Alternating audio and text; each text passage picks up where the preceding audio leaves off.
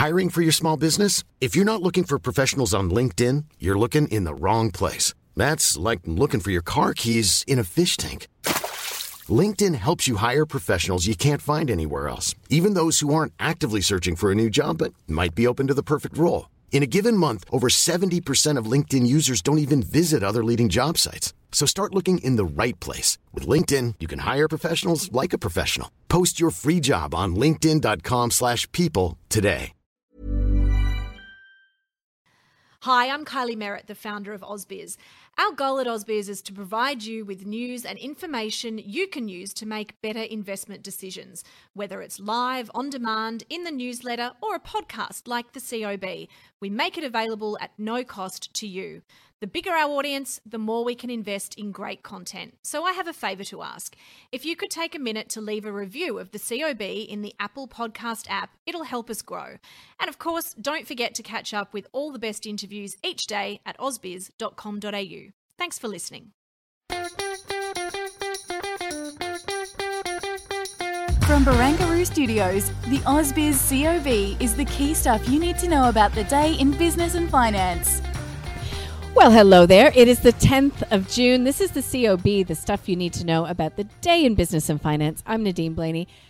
Well, a revolving door around this place lately. How are you, Andrew? Yeah, I'm well. Thanks, Nadine. It's been a interesting day. In fact, it's been a while since I've done this, isn't it? So and have to get back on board. a day that we finished at a record high for the XJO. Keep pushing higher. Against the odds. Inflation.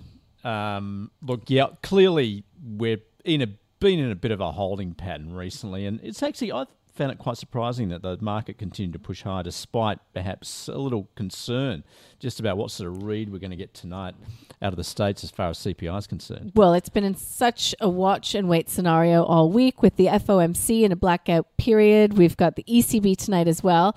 I was giving Kyle Rodda at IG's note a little bit of a read. It's interesting to note because we know that the bond yield story and that how that sort of helped to boost sentiment, particularly in this tech space. But he actually put some of the positivity in this Asian session down to some positive news on the US-China trade front. So reports that commerce ministers from both countries agreeing in principle to continue trade and investment talks and to reestablish stronger economic ties. Interesting, considering the backdrop here in Australia. Yeah, look, clearly he's trying to unwind what Trump put in place. Because Blinken, the US Secretary of State, he didn't have much luck as far as reaching out to some of his Asian counterparts were concerned. But clearly Biden is trying to try the personal approach with China. This is obviously the G7 meeting is upon us as well. And Morrison calling for backup, in taking on China in terms of some of the trade impositions and imposts that they've put on Australian goods. Yeah, and Japan has Australia's back by all accounts. Australia also trying to win over India at the same time, which is geopolitically that's really interesting too. Just obviously because we've said that we can't rely so much on China, and I think all eyes now on India as a great growth prospect, despite obviously the drama they're going through at the moment, the tragedy of COVID, which is, even though we just today, in fact, we saw the highest fatality rate out of India, at least the situation does appear to be turning around there. And the COVID situation here, 4 new cases in Victoria. We continue to grapple with that. I mean, more and more people, even just in my little sphere, our little work environment even, are starting to get vaccinated. So you can feel perhaps a little bit of momentum there, but still uncertainties around the COVID situation. And, you can see that evidenced in some of the travel names today. But as far as big stock moves, I don't think you can look past Iris, up by 16.5%. And yes, it's on rumours that were published in the AFR that Barrenjoey actually has been ringing around fundies trying to get up to a 10% stake in the company. I think it goes with that broader thematic that we've been dealing with all week, that there's M&A, there's lots of activity going on, particularly in the tech space here in Australia. Yeah, that's very much the case. And for those that are not familiar with Barrenjoey, it's the new investment bank, and they've been really aggressive. And I guess it's part of this strategy too. Aggressive, certainly in terms of their hiring. Yep. They seem to have poached a lot of people from around the traps.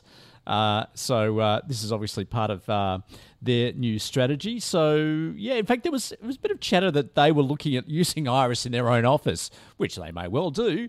But clearly this is on behalf of one of their clients. Well, I spoke with Ben Clark from TMS Capital and Carl Capralinga from Think Markets on the call today, and they both said, look, where there's smoke, there's fire. Iris did respond to a speeding ticket from the ASX saying that they were unaware of what was going on, and the guys at the desk said, yeah, because they are, it's... But they would not be surprised at all to see further to run on that story in some way, shape, or form. Otherwise, we saw Whitehaven Coal having a really good day today. Its price target lifted 6.7% to $2.40 per share by Bell Potter. But I know one of our regular viewers emailed me again today saying, Nadine, everybody's asleep at the wheel, talking about iron ore and copper. Look what's happening with these coal names here in Australia. And yeah, they have been on quite a tear. Well, I think the energy sector in general, more and more analysts that I'm speaking to are saying that's the place to be looking at right now. In fact, we were speaking to Roger Montgomery from Montgomery Investments earlier today as well. He's looking at that space, both coal and oil, because, we've seen that that oil has hit that support level of around $72 a barrel. And he's not the only one that is thinking in that space as well. We were also speaking with Andrew Weiland from DP Wealth Advisory, who gave us a couple of different plays in the oil space. He loves an ETF, of course, one being Fuel from Beta Shares, but specifically company-wise, he's really liking Beach and Woodside. Of course, Woodside, interesting where they're at the moment because they do have a change at the top. Mm-hmm. So, of course, they're trying to develop some of their fields as well. So I think he's actually preferring Beach at this point, given their outlook, their growth outlook. And those interviews, by the way, that Andrew just spoke of are accessible via the show notes as well. We've also got our little chat with Fraser McLeod to end the day. He's from Shaw Partners in Adelaide. And, we were talking about gold. So if you listen to that interview, you can get his gold pick. Look, the house view at Shaw Partners, he wouldn't divulge it all because Peter O'Connor, his mate, hasn't written his exclusive note quite yet to clients. But they're pretty positive after speaking with Newcrest the other day on gold. Now, Fraser also gave us his thinking about the banks and where they are looking at where this market will be, by year's end. Obviously, a lot of water to go under the bridge, but the general consensus is, seemingly, we're seeing it evidenced in bond yields. The market's come around to the Fed's thinking that inflation is likely to be transitory. I mean, at least that's how the markets are positioned right now, even in terms of break-evens. Okay, let me hear you say that in 24 hours' time. Well, after this is the thing. This is going to date. So you think this podcast is going to date well or poorly? I don't know. I mean, no, the risk I don't know. is to the upside. I don't think anyone really does know, No. because, of course, we're all flummoxed by the last read, both in terms of jobs and inflation. Yeah. And, a lot of people saw that as an anomaly. Well, maybe we get a little more certainty this time around, and we'll find out tonight. And, of course, there will be the debate of what's included, what's excluded from these reads on inflation. But the reality is the data points are the data points, and that's what the Fed goes off of. Well, so it's not just the data points. Everyone we're speaking to at the moment is seeing inflation. We were speaking with Kenny Polcari earlier in the week. I won't forget it. He's done his own research there. He says, I only have to go down to the local butcher and I see the price of a leg of lamb go up every week. So you know what my anecdote is we often go to, a campground that's south of Sydney, and we book a cabin to treat ourselves on a Friday after work. You don't want to be setting up a tent in the middle of winter. Anyhow, I think it used to be book for 2 nights, get the third for free, and it might have been $100 a night, and I think it was $230 for one night last time I checked.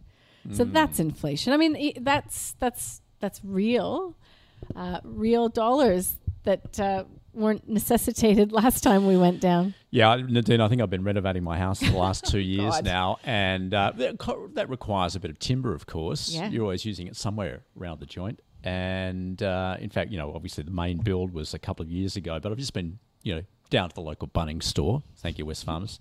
Trying to find a bit more timber. Those prices have gone up. And I mean, that's exactly the same story we're hearing, of course, in the States, which I think is more acute given they're using more timber, of course. Their houses tend to be made of that stuff. But just, you're seeing that all around the traps: food, lumber, and of course, generally commodity prices. Yeah, well, we saw that in the inflation read from China yesterday. Okay, we shouldn't talk about inflation anymore because there's so many unanswered questions that may be answered tonight. Let's get to the stock of the day. I should have done this earlier when we were talking about Iris, but here's a little bit more detail on what Ben Clark and Carl Capulinga have to say about Iris. It's one that's long looked interesting and looked cheap, but there's never really been a catalyst for, sort of a re-rate. And, as I was saying, there is a headwind that's kind of a structural change that is going to happen over the next few years in Australia, where advisor numbers are forecast to potentially even halve. So that's a lot of screens that will get switched off. But it dominates the industry. It's really got no competition. And for the advisors who are sticking around, it's inconceivable to leave Iris. So it's very sticky. And can put up its prices pretty regularly.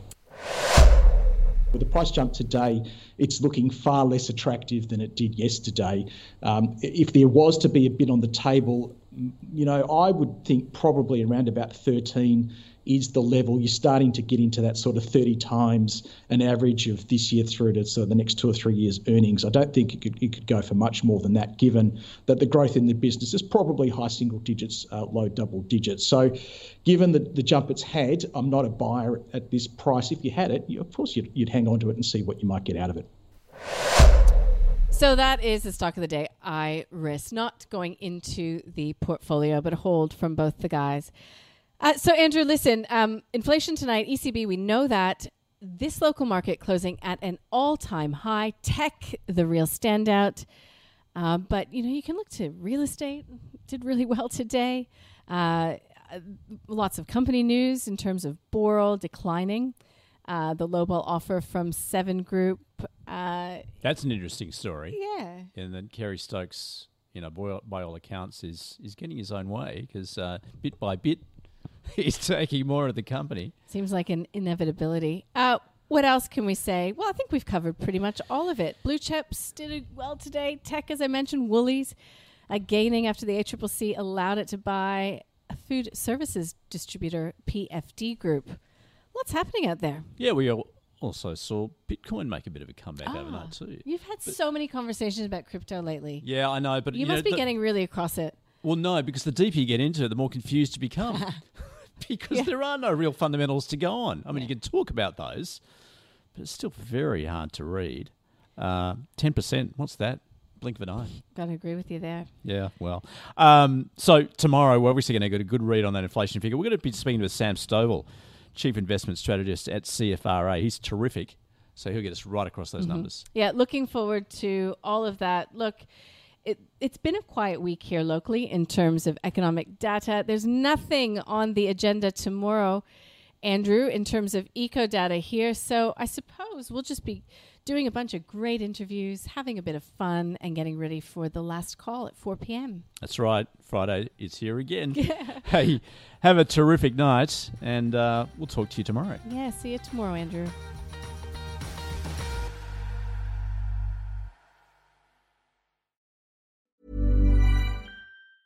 Normally, being a little extra can be a bit much, but when it comes to healthcare, it pays to be extra.